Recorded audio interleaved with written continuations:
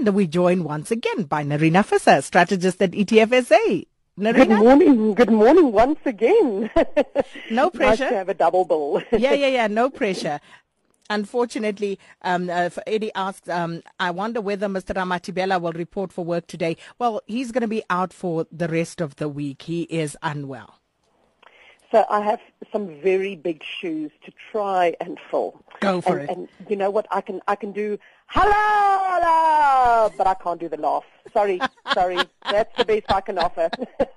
Oh, that's good enough. You did well there, Nerina.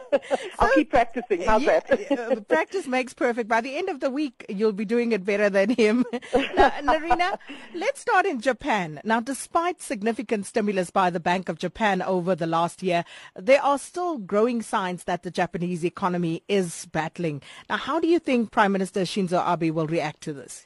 You know, we know that the Japanese economy is primarily an export economy. So for them, the level of their currency is extremely important.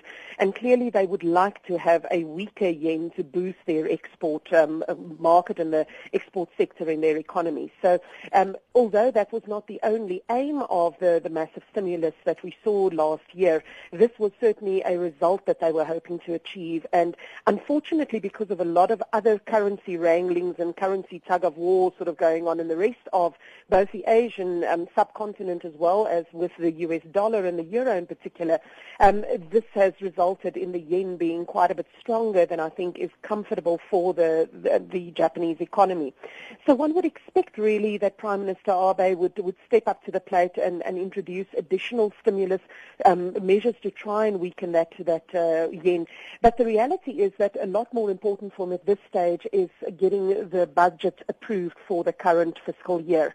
This is expected to be done week after next, and if there's any hint of, additional policy stimulus, the coalition government that is currently in play could very well reject the budget proposals as they stand at the moment and say, no, back to the drawing board. So expect for the next 2 weeks really that all focus will be on getting that budget approved, and once that is authorized later in March, they could actually go back to revisiting some of these stimulus measures. So it is certainly causing quite a bit of volatility in the Japanese economy and the Japanese markets in particular, and we saw that those Japanese markets were performing quite poorly so far this year. But I do think that there will be, the end is in sight sort of in terms of the some of the weakness that we've seen so far in 2016. But at this stage, all eyes on the budget, much like at home. But we do tend to focus a lot on the Chinese economic growth and Chinese stock markets. But what is the state of China's corporate sector, Nerina, and in particular their banks? Yeah, so there's a lot of concern around not just the health of Chinese banks, but the spiking and fast rising debt levels of Chinese banks. So we've certainly seen credit growth in your Chinese banking sector accelerating past the level of economic growth in China. And for many people, this is a concern that it is not sustainable.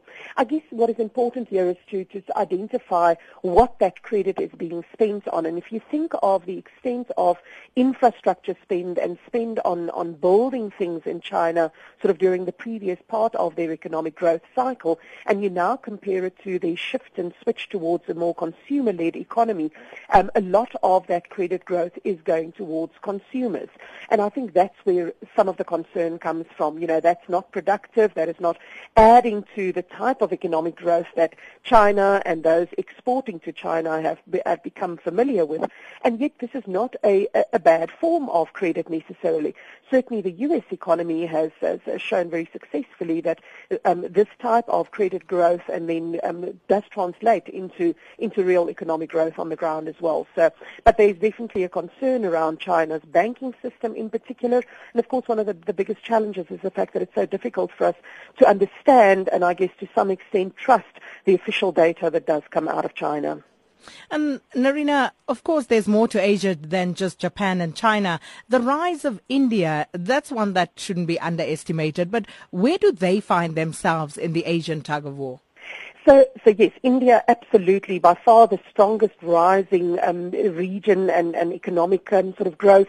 And very interesting in terms of India is, of course, that it doesn't have resources. It is not a commodity exporter. In fact, that economy is built very strongly on services and a services sector that serves the rest of the world. You only have to think of the number of call center calls that you've received from India, even here in South Africa. So, but along with all other emerging markets and emerging market currencies, the Indian rupee has been Asia's worst performing currency just after the South Korean won over the last 3 months.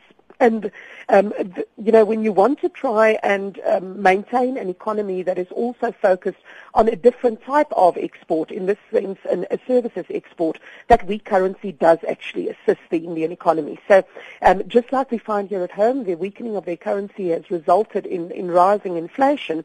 But at this stage, they seem to be more comfortable dealing with the high inflation and will allow their currency to depreciate, albeit at a slightly slower pace than in the past.